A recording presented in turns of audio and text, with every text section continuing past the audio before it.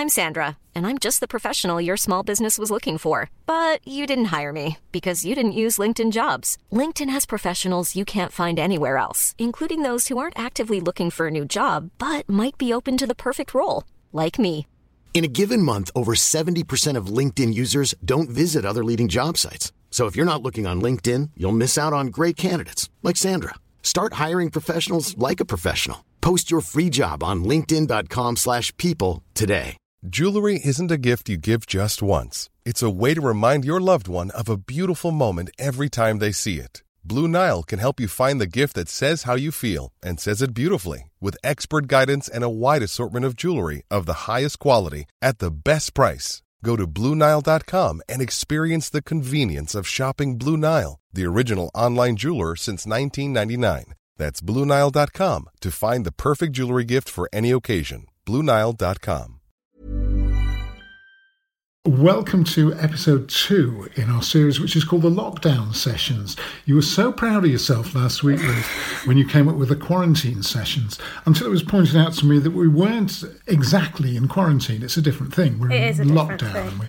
We but it has a better ring to it, I think, quarantine sessions. Yeah, but it's inaccurate, isn't it? Well, yeah, and that's why it's not. It's Lockdown Sessions, part 2. Part 2. Hopefully it won't be too many sessions. Well, we hope not. The sooner we can end these lockdown sessions, the better. Let's start with some bad news. Damn straight. Should we start with some bad news? Because I'm sure you're in yeah, there's definitely not enough bad news at the moment. That's what we're all in need of. We certainly are. According to the Sunday Times this week, students of practical subjects such as medicine, veterinary science and dentistry will go back to university in the autumn. But those studying the arts may be stuck at home. Have you heard about this? No, who says that? University leaders insist undergraduates studying key science subjects must be fast-tracked back to campus for their practical classes.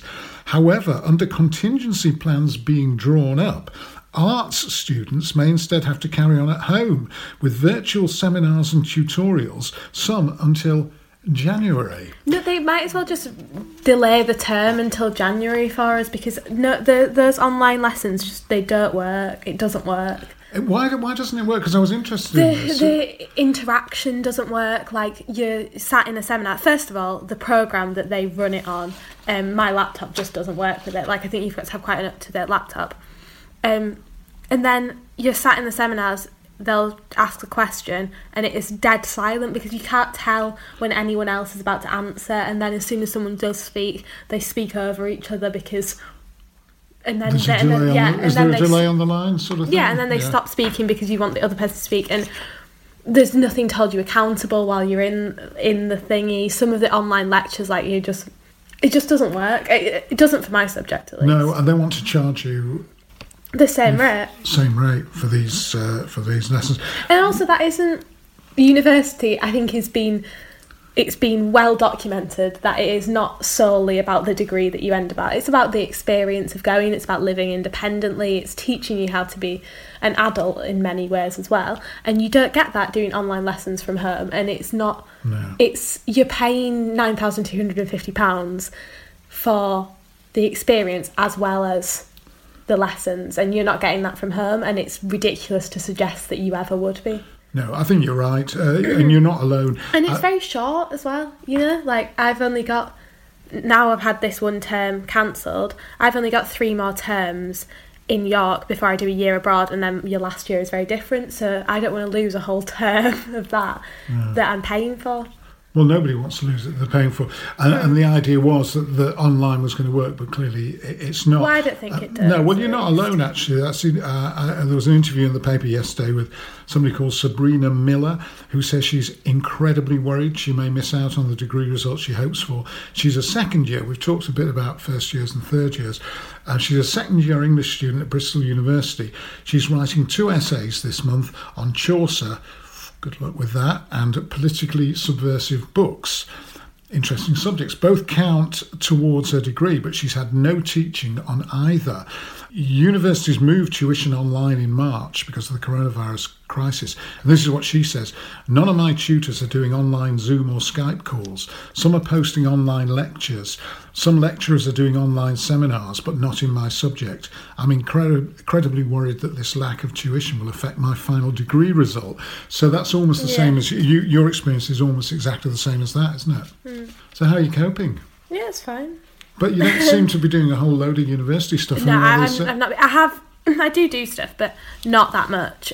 Because it's really, really difficult to motivate yourself. It's difficult anywhere when you're at university because no one's really, especially in your first year, no one really cares that much. And then being at home, it's even harder. And not having, I don't like to work. I like to, even when I'm at home, I go to the library to work because I work better. I don't like working at home very much. So it's even harder to work in this environment. And then you also have nothing to look forward to. It makes it really difficult to motivate yourself in the day. Like, it isn't asking students to do the same work for the same results, but in a completely different situation is just not feasible. You know, like you're trying. This is from almost everybody. I mean, yeah, and I think it's the same in normal jobs. Like I saw something that I can't exactly remember what it said, but it was like you're not working from home. You're trying to do work at home during a pandemic. Like they're different things. It's not just normal working from home. And like it's ridiculous to expect students to behave like that when you wouldn't expect someone in their normal job to behave like that. And you're right about that. You like to work from the library, you like to be away from home, and it is difficult to work with a constant supply of Gilmore Girls that's there on Netflix. How the heck are you supposed to... It's not a constant supply, it will run out. Well, yeah, I was wondering when, because you have been watching Gilmore Girls. I've slowed down on the watching of it though, you know. Have you? Because I'm worried that I'm going to run out. You're rationing yourself, so I've pulled back. So it's almost like these guys who perhaps go up Everest or those expeditions to the Antarctic. You have Whatever to keep you're about to say, I don't want to hear the end of it. It's definitely like those people who go up who climb Everest. That must be what it's like. Well, you have to ration. You know, they had like one square of chocolate to give them the the sugar and the protein or whatever it is in chocolate. It's not protein like that. Clearly, you've not climbed Everest. I've never got round to there. Well, I hurt my foot.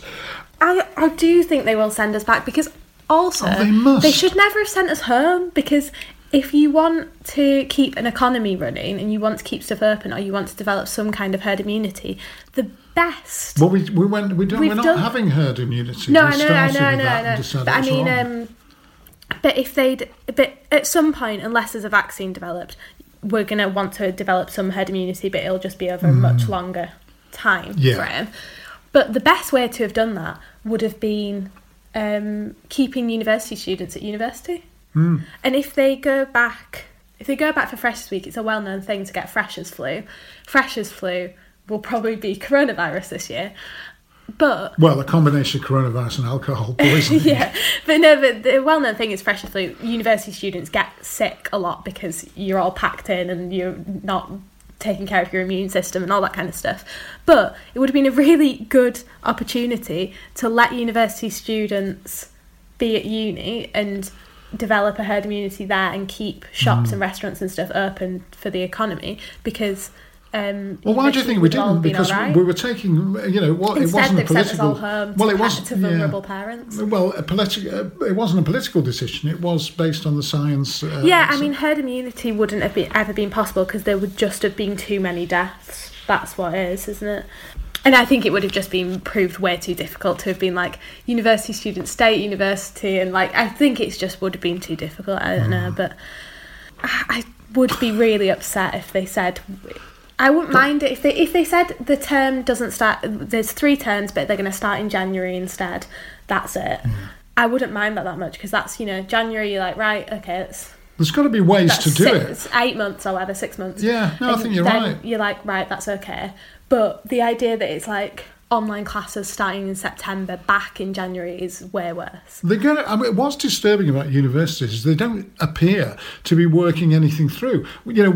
all I hear is that they keep asking the government for a £16 billion bailout, £16 billion bailout, because they're going to lose loads of money with not getting overseas students next year. But I don't hear any really creative thing. I hear from the Premier League every single day about possible plans to try and get the season done. Given that and how they're going to arrange it with next season and the Euros. But I don't hear. Your idea sounds right to me. I think you should go back. Yeah. God, I think you should go back. But I think you should. No, I'm with you, Dad. I'm not. Yeah, no, I think you should go back. But I don't. It's also what do they expect us to do? Like carry on pay our landlords of a house we've never lived in. So for first year students, you're moving into a house you've never been in. You're not paying money to a university. It's a private landlord who will ask you to pay, because as much as landlords can be really dodgy and stuff, they are human beings who. They're also workers. They're going to have to make money somehow. You say that every university student is not. Well, are they going to pay for a house they've never lived in, or are they going to not pay? What are you going to do about landlords then? Which university students is their entire market? Like, yeah, I just don't see how it's feasible to not send us back in October. The good news is, you want the there's good news. Well, there is a little bit of good news, is that people very much want you to do the podcast and keep it going during these lockdown sessions. I'll just mention one or two of the people. Andy May said he's so keen on the podcast. He says, Ruth, don't make me beg. He says, I've forgiven you now for having a go at Londoners, which you've done once or twice. We got some all of the bad reviews or bad feedback, or the 2 times people have sent me handwritten letters in the post, are always bad stuff about me.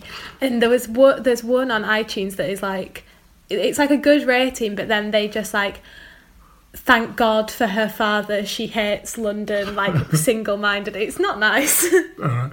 David Sharratt said, yes, hope you're both well, missing you. Tony Gould, good to have you back. Please do another.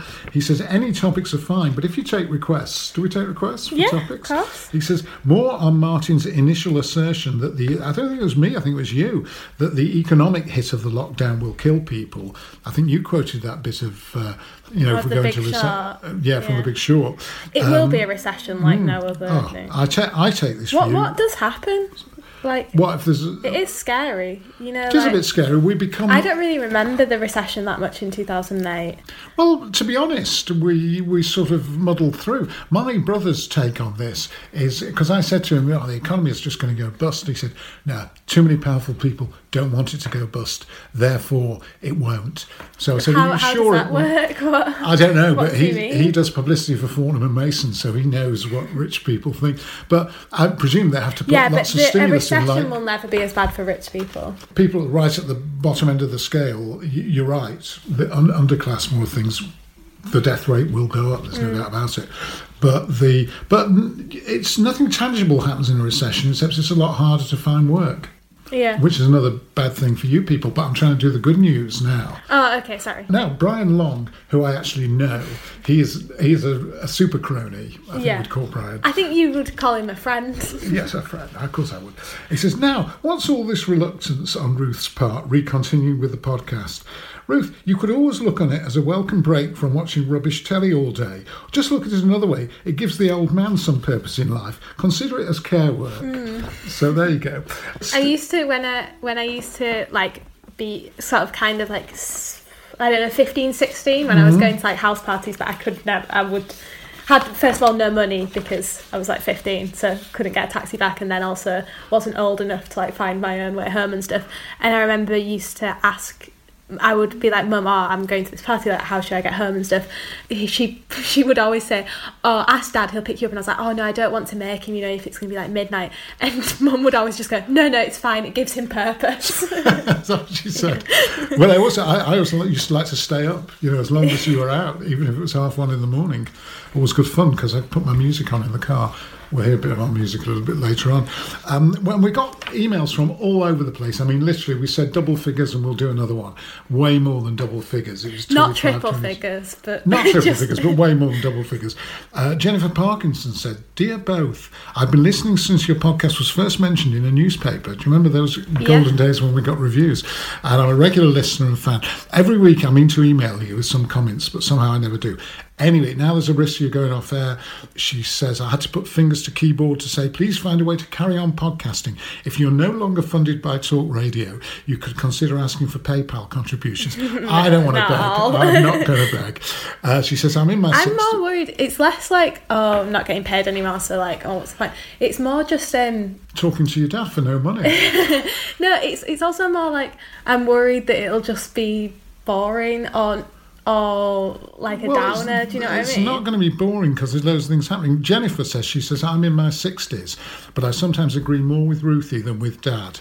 I have a daughter at uni here in Italy. Other times I'm firmly with Dad, especially about the Beatles, who weren't even mentioned in your latest podcast." Well, we've mentioned them now this week, and aren't they wonderful? There's a new song out. I think it'll be rubbish, actually, but it's a collaboration done in the 90s between Ringo and Paul. So it'll be the first new Paul McCartney music for a little while. And yeah, he was on that Kanye West track. Yes, he was. You're right. I studied French with European institutions at university in 1974-78. I'm delighted Ruthie is studying French. Although I live in Italy, I've never lost my love of French language and literature and the country itself, of course. Looking forward to more of the same. I particularly like descriptions of things on TV. You might hear a bit of that. And new buzzwords. She likes all that. Keep in touch with you young folk. Ciao for now, says Jenny in Rome. So Italy's on my list after I've done French and Spanish.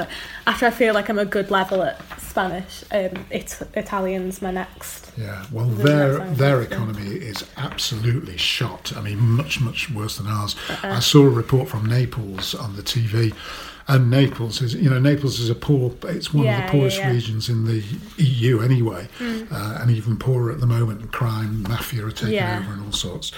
Quickly, she mentioned her daughter was studying in Rome. There's another thing for like if universities don't go back in September. There's a whole year of students who are meant to be starting their year abroad, and if they can't go, but we move up, and then they start their year in a different time, because you can't do a year abroad from home. No. So that will all be out of sync as well. So that's another. Yeah, well, it would be nice for there to be like just a little bit of clarity about, or like just an acknowledgement of the problems from either the universities themselves, the institutions, or a national wide. See, it feels like they do talk about schools an awful lot more in the press briefings and stuff, and just in general like. Government officials. So in the press briefings, there are loads of things in the newspapers about universities all the time, about how they're suffering. But no, like governmental. Is that right? Governmental, yes. I always really struggle how to say that. Governmental sort of information, or just an acknowledgement of like there are all of these things that we're trying to solve. It feels a little bit like it's just. There's a lovely word in America, by the way, gubernatorial, which means at governor level. So they say it's a gubernatorial decision, which is, if you're having trouble with governmental, just be thankful. Gubernatorial. Yeah. That's a good one. It is a good one. Thanks to Stephen Walker, who just sent it because he wanted us to get into double figures. He said, "My youngest daughter is disappointed to miss out on her final semester at university." That is really, that would be really rubbish. He says, "Far from the end of the world." Maybe not for you, Stephen, but for her. Neil Vicker, Evesham in Worcestershire. He's loved our work from the beginning, Ruth. Call it work. John Kelly is in Sydney, Australia, and he says it's the best dad and daughter podcast around. I don't think there's that many. Anyway, well done. Kenny Morrison, who's on the staff at the University of Dundee, so maybe you can do something about these issues we're talking about. Chris Best, Peter Bradburn, he says, "Please keep it going if Ruth can tear herself away from her jigsaws." Although your sort of jigsaw... I finished that one and I thought... Yeah. You did that 1,500 piecer, and that was it. Yeah. Terry Hall, Brad Eaton. Brad Eaton's from Seattle. He's got in touch with us. Oh. He said... Seattle, that's where Grey's Anatomy is set. That is where Grey's Anatomy is set, and Frasier. Is it? Yeah, you know my views on Frasier. You don't like it? I can't remember. I like the early ones, and then it went on for way, way, way too long, and it jumped so Kelsey high over the Grammer show. Kelsey Grammer, that's right, and David. I've never watched it. David Hyde Pierce. It's from like Niles. almost the same. It was on at the same time as Friends, wasn't it? Like their later seasons were at the early. Yes, it started. But earlier you than watch Friends. any of Frasier and it looks really, really old. Whereas I think if you watch Friends, it's dated much better. I think that is one thing you can say about Friends is it, although it looks charmingly 90s, it hasn't dated that as badly as a lot of those other. No, TV I think shows the and reason for films. that is Friends has always been there in the these people in Friends like Jennifer Aniston and David Schwimmer and all those people have sort of been around, even if it's just on T-shirts and mugs and things. I mean, I saw somebody on the internet the other day with a Friends mug and all that sort of thing. Do you know what I mean? They never went away. They're familiar to us, I think, whereas the Frasier people maybe not so much. Anyway, Brad Eaton is in Seattle, and he says, yes, more podcasts. They're also on lockdown there. He says, it's always interesting, the podcasts, and often quite funny. Sometimes. High praise. High praise indeed. I'm a radio guy myself, he says. I host the morning show on a classical station, King FM. So there you are. Just like Kelsey Grammer, radio man in Seattle. Oh, is that what he does in Frasier? Yes, he's a radio psychiatrist. Matt, who's in Adelaide, has got in touch. In New Zealand? Australia. Oh, cut that out, wait. In Australia? Yes, in Australia, that's right. Matt says, thanks, Ruth, for the music tip this week. Fan of Kid Cudi and Yeezy, wasn't aware of the collab. So there you go. Wait, say that word again. Kid Cudi? No, the last word. Yeezy? No, the last word that Collab. you said. Okay, that's, yeah. You called it a collab. Collaboration. Collab, yeah. Yeah. You would call it a collab. Joanna Johnson, she wrote to us, you've had a direct message from her daughter? Yeah, I 16. need to go back through those because I never check Twitter messages. Oh, yeah, I need to go back through. Gary Robson says, we are the new... It's nice to have some women. Yes, it is. We've got women. We've got people from all over the world. Adelaide, Sydney, Dundee, Was there anyone Naples. from Sydney? Or did you... Yeah, John Kelly. Ex-monk living in Sydney, he says. And he believes that you possess precocious talent.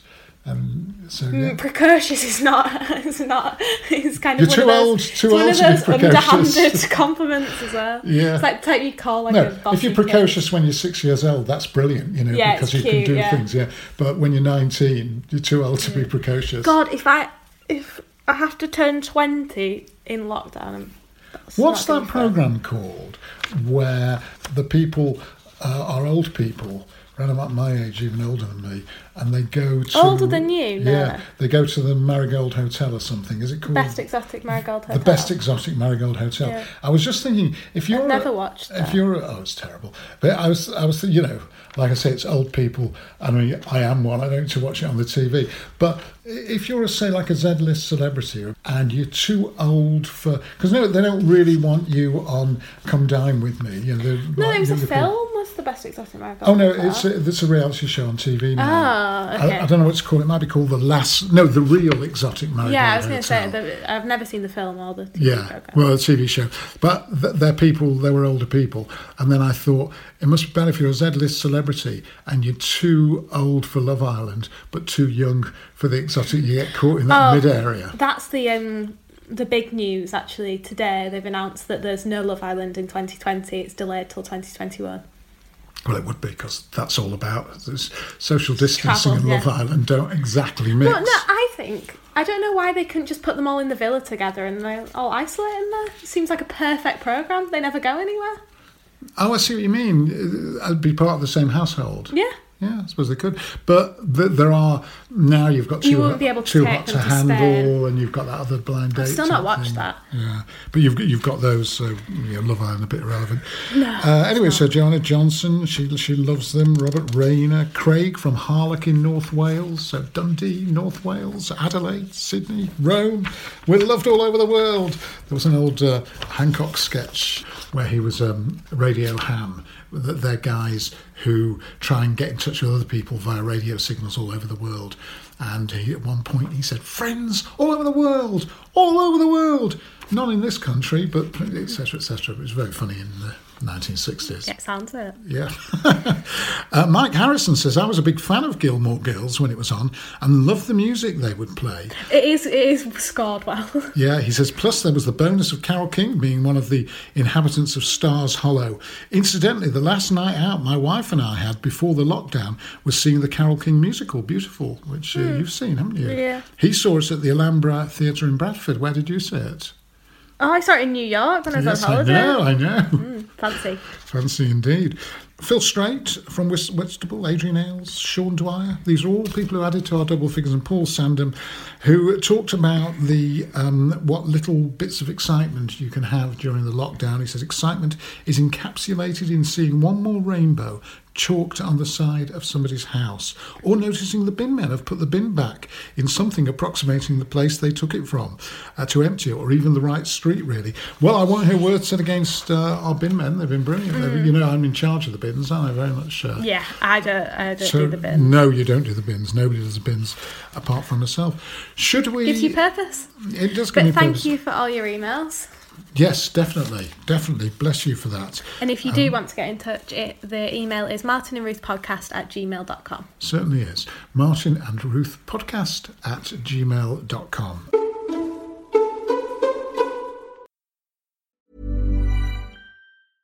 Ready to pop the question? The jewelers at BlueNile.com have got sparkle down to a science with beautiful lab-grown diamonds worthy of your most brilliant moments. Their lab-grown diamonds are independently graded and guaranteed identical to natural diamonds, and they're ready to ship to your door. Go to BlueNile.com and use promo code LISTEN to get $50 off your purchase of $500 or more. That's code LISTEN at BlueNile.com for $50 off. BlueNile.com, code LISTEN. Hiring for your small business? If you're not looking for professionals on LinkedIn, you're looking in the wrong place. That's like looking for your car keys in a fish tank. LinkedIn helps you hire professionals you can't find anywhere else, even those who aren't actively searching for a new job but might be open to the perfect role. In a given month, over 70% of LinkedIn users don't even visit other leading job sites. So start looking in the right place. With LinkedIn, you can hire professionals like a professional. Post your free job on linkedin.com/people today. Even when we're on a budget, we still deserve nice things. Quince is a place to scoop up stunning high-end goods for 50 to 80% less than similar brands. They have buttery soft cashmere sweaters starting at $50, luxurious Italian leather bags, and so much more. Plus, Quince only works with factories that use safe, ethical, and responsible manufacturing. Get the high-end goods you'll love without the high price tag with Quince. Go to quince.com/style for free shipping and 365-day returns. Time for a little bit of music. Start with yours. Yes, start with mine. Mine is called Do Re Mi, and it's by Black Bear, who are their songs are quite like club tunes, at least some of them are, and like very dancey. And I've been quite liking a club tune during lockdown. You know, it reminds me of times past. So yeah, give it a listen.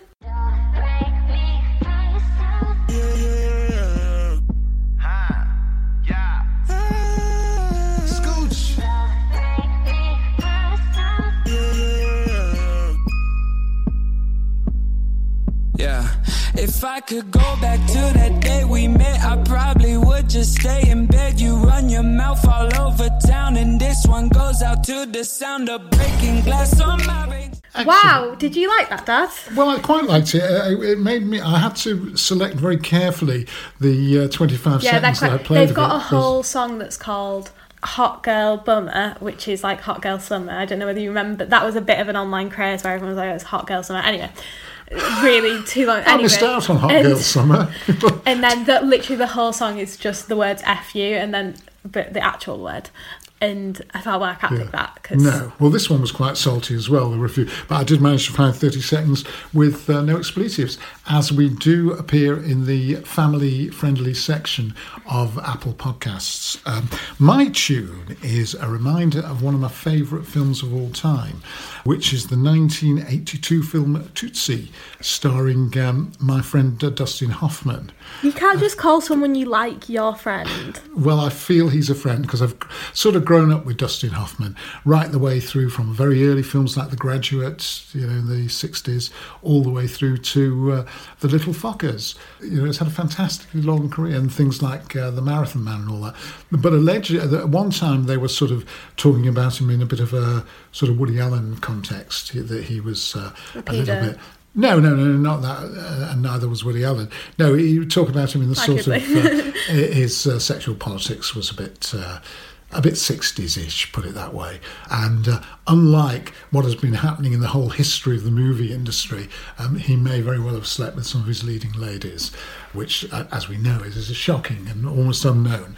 But anyway, he was in it. Brilliant. Yeah, let's give it a listen. Brilliant performance. No, not yet. I'm not you're not finished speaking about it? I'm not finished building it up yet. Let's go on, because I wouldn't like to think people think this is my particular music taste.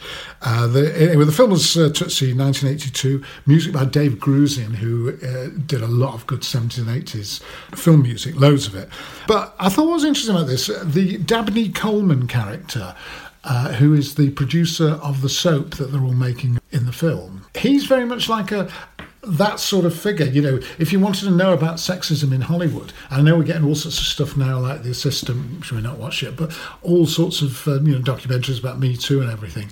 They sort of identified that in 1982 in Tootsie. So well done, director Sidney Pollack, who's also one of my favourite directors. So the music from it by Dave Grusin, very good.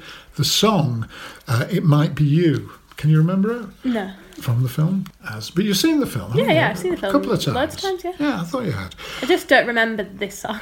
No, well, the song is what the Americans like to call adult contemporary.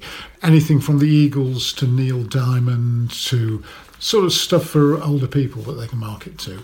And this was in fact, I think it was number 1 in the adult contemporary chart, and it's Stephen Bishop, and it's called It Might Be You. Time, I've been passing time, watching trains go by. All of my life, lying on the sand, watching seabirds fly. Wishing there would be someone waiting home for me. Something's telling me it might be you. One phenomenon that I've noticed being mentioned in a few of the columns at the moment is Zoom weariness. People getting fed up of, at the start was quite a nice novelty, Zooming with your family and having quizzes and everything. You still I'm so bored of quizzes. Yeah, I am too. Yeah, I'm bored of quizzes. Yeah. Like, it's nice to having a thing. I get it, because it's like it can be a bit weird just logging on to a video call and sitting there and being like, right, so, it's harder to speak to people, so I get why people do it, so it's like a thing. But they are getting a little bit... Well, it's when the question's like similar, and then it's just a bit like, ugh. Well, I was absolutely fed up to the back teeth with the Zoom quizzes until last night, when I correctly identified that Hugo Boss was the fashion house that produced clothes for the Nazis during the war. You just like being right. I loved being right. So you don't really like a quiz if you don't know the answers definitely, but you like a quiz when you get the answers right, which is not really what it's about. Oh yeah, it is for me. I just not even getting all the questions right, and I'm quite happy to get loads of questions wrong. But just knowing something that nobody else knows is quite nice. Even though when I say nobody else, I just mean nobody else in our family knows. But it's all the settling down for the Zoom and the quizzes, and as you say, there's so much appeal in general knowledge. It only goes so far. Going to talk a little bit about colonialism. I know you always like to attack me on this, but, I think there's a good dividing line between history and colonialism, and I don't think there's much use in... I think colonialism is part of history. It's part of history, but what I'm saying, if you're just looking at something from a historical point... Well, I'll tell you what I mean. Right, it's the 400th anniversary of the Mayflower voyage to the New World. You know about the Mayflower? No. There's something called the Plymouth Brethren. They were people who wanted religious freedom. So they didn't want to be persecuted by the Christian church or Catholic church or whatever. So they went to America. They sailed from Plymouth in 1620 to start a new life free from religious persecution. Now, Mayflower 400, they've created resources for children to learn about the historic trip in the classroom, on internet, and all that sort of stuff. However, critics, people like yourself, are jumping in there and have accused the bosses of Mayflower 400 of buying into the myth of the Mayflower. Some want the education programme scrapped and rewritten. Members of the National Education Union, which is a big teachers' union, they're calling for the material to be withdrawn and reviewed, because obviously Native Americans, I suspect, it doesn't say for real here. Instantly there's a problem with calling it the New World, isn't it? Well, it was a new world to us when we went. Yeah, but it wasn't the New World. Well, yes, but we considered it to be the New World in 60. We know it wasn't now. Yeah, but so then the way that we talk did. about it and the way that we teach it should change with the facts that we know now. Yes, and we should, as well as recognise that there were people, and there's clearly, I think, well, in fact, I know, because Mayflower 400, who are now getting attacked by the teachers' union and things, say that it aims to tell all aspects of the story. We have worked with the Wampanoag tribal nation to ensure that they can tell it from their perspective. So these things do, it just seems like a knee-jerk reaction. And they say they've been in touch with this Wampanoag tribal nation and put input from them in it. Americans today, this is a historian saying this, Americans today enjoy the blessings of the English tongue, Magna Carta-based rights, and all the other benefits of the English and Scottish Enlightenment. You can't say that. Why? You can't call it Enlightenment. Well, that's what it's called, isn't it? When they say the Enlightenment, they mean that era, the era of the 17th century. Yeah, but the words were, Americans today enjoy the blessings of the English tongue. What was wrong with original tribal languages of Native Americans? Magna Carta-based rights, what, considering that they had no freedoms of their own? We committed mass genocide and imposed... I'm not sure these Mayflower people did. No, not the Mayflower people, but they're talking about the English-based tongue. They're saying benefits America. of the English and Scottish Enlightenment. What Enlightenment? They brought those to America. They didn't bring those. History has proved that is not what they did. They forced Native Americans into these schools. You can see the pictures of them. They stripped them of their native clothing. Not the Plymouth Brethren didn't, did they, particularly? Yeah, but he's implying that was all... That's what happened in America. No, that was the start of what happened in America.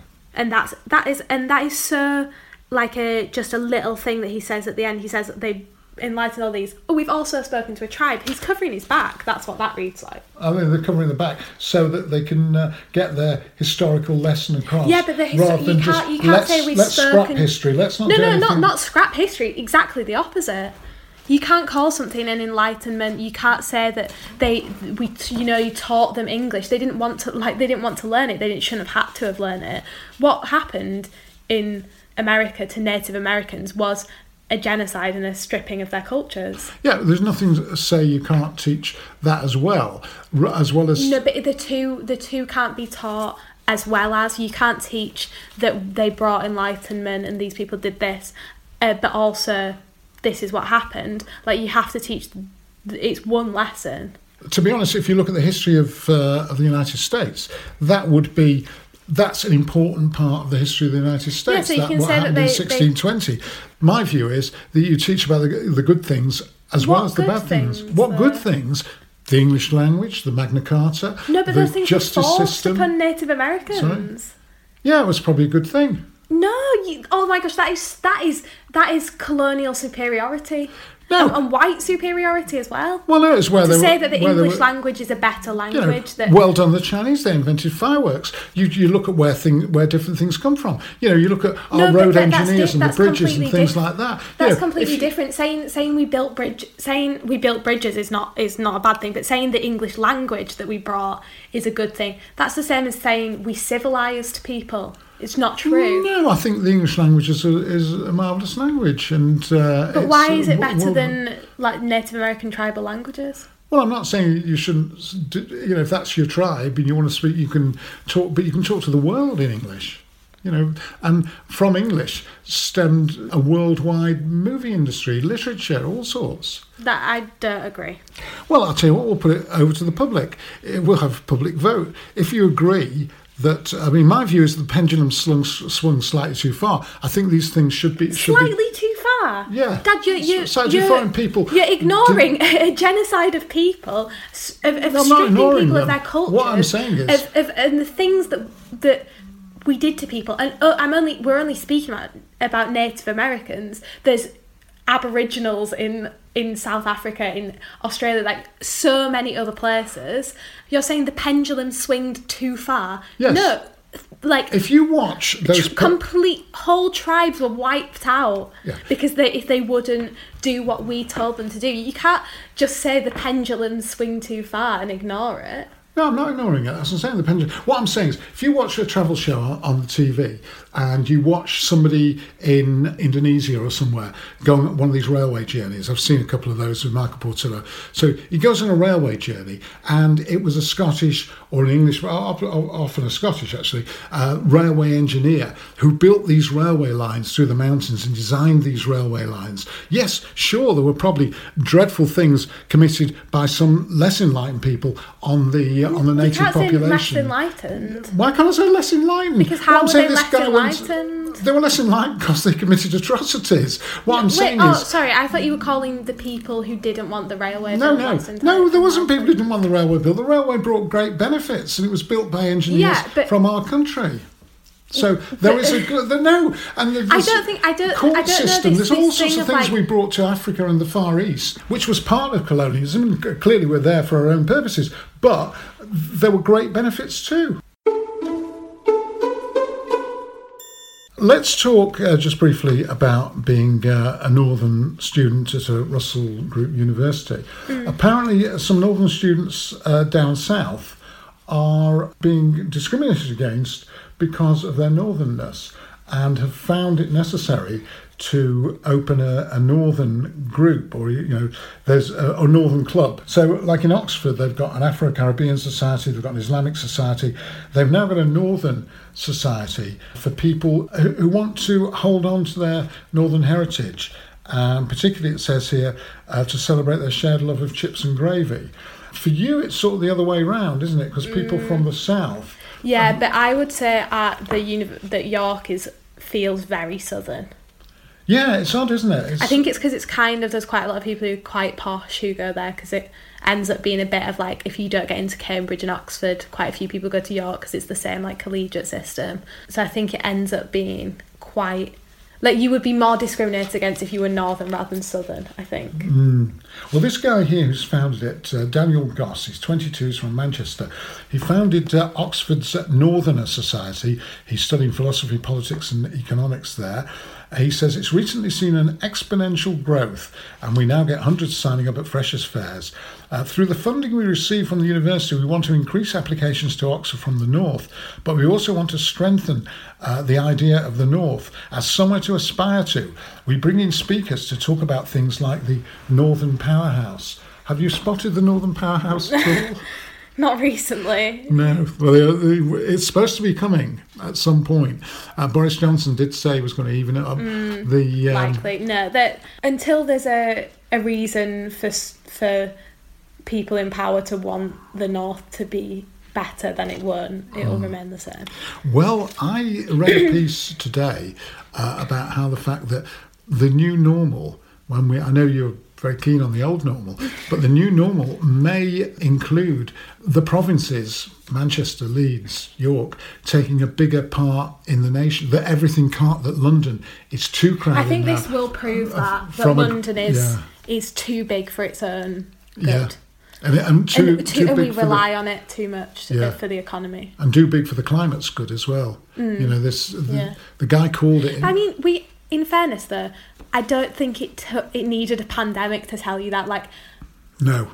I'm very young, and so have not been around. How young? You're 19 now. No, but I'm not been around that long, and I could have told you that. But people have been saying that for years and years and years since I remember that London is too big, we need investment in the north, we need investment in the railways. Like, people have been saying that for years and years and years. Yeah. I don't think it should have needed a pandemic to tell you. No, it shouldn't, that London, but it did do. I guess that's a positive, that because this terrible thing that's happened, maybe now we'll get some real change. But it shouldn't have. Yeah. It should never have got this. The north-south divide should never have got this bad. Yeah. And there's the guy calls it the Pret-a-Manger Society, because there are so many Prets in London, and he's talking about all these people gathering in Pret-a-Manger to take their sandwiches up to their office in London. And, they're not from London, these people. They don't need to be there. If we'd have ordered our society in a sort of federal way, like we discussed this before, like Germany, where you've got big centres like Frankfurt's got its own daily paper. Nobody's daily paper has to come from London. I never even thought about that all the papers, of course there's going to be a south bias in papers. Of course there's going to be more news about the south of England and about London if all the papers are from there. Yeah. Well, I'd never thought about it as weird, because that's just the way it is. Like the Times, the Guardian, the Mail, the Sun, whatever, they're all run in London. Yeah. And it's because Germany is federal. I never thought that it could be another way. Like, why can't there be a Times-sized newspaper in Manchester? Yeah. Well, we have had... I mean, the Yorkshire Post once used to be considered to be a national newspaper, but that went years ago. That's the weird thing, is that Yorkshire is huge, like absolutely huge, and the Yorkshire Post is like a funny little local newspaper. Yeah. Or it might as well be. It might as well be. Yeah, I mean, I heard the editor of the Yorkshire Post, and they do try, and they have had some sort of exclusive stories and things, but it still appeals mostly to people in North Yorkshire as well. It doesn't really cover West or South Yorkshire that well, although I'm not an expert. I don't get it every morning. But, in Germany, Frankfurter Allgemeine Zeitung, considered to be a perfectly national... it's not from Berlin, but people read it all over. Yeah, in France, I think it's called Le Midi, the paper from the south of France.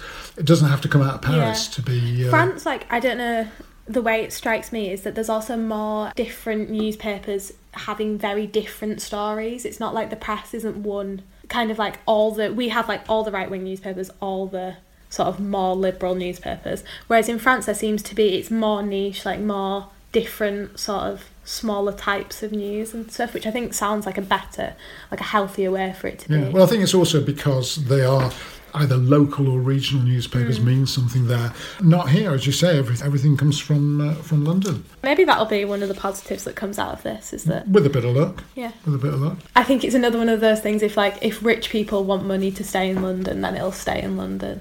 Not to be pessimistic, but...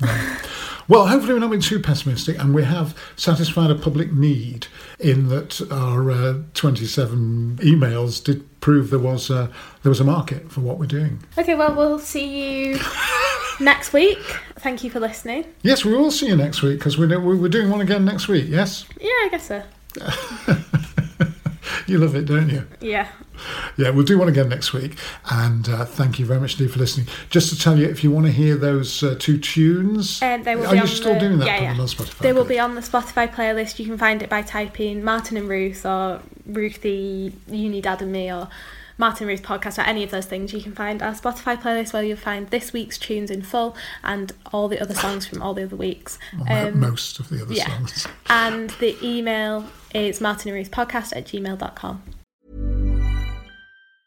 Mom deserves the best, and there's no better place to shop for Mother's Day than Whole Foods Market. They're your destination for unbeatable savings, from premium gifts to show-stopping flowers and irresistible desserts. Start by saving 33% with Prime on all body care and candles. Then get a 15-stem bunch of tulips for just $9.99 each with Prime. Round out Mom's menu with festive rosé, irresistible berry chantilly cake, and more special treats. Come celebrate Mother's Day at Whole Foods Market. Even on a budget, quality is non-negotiable. That's why Quince is the place to score high-end essentials at 50 to 80% less than similar brands. Get your hands on buttery soft cashmere sweaters from just $60, Italian leather jackets, and so much more.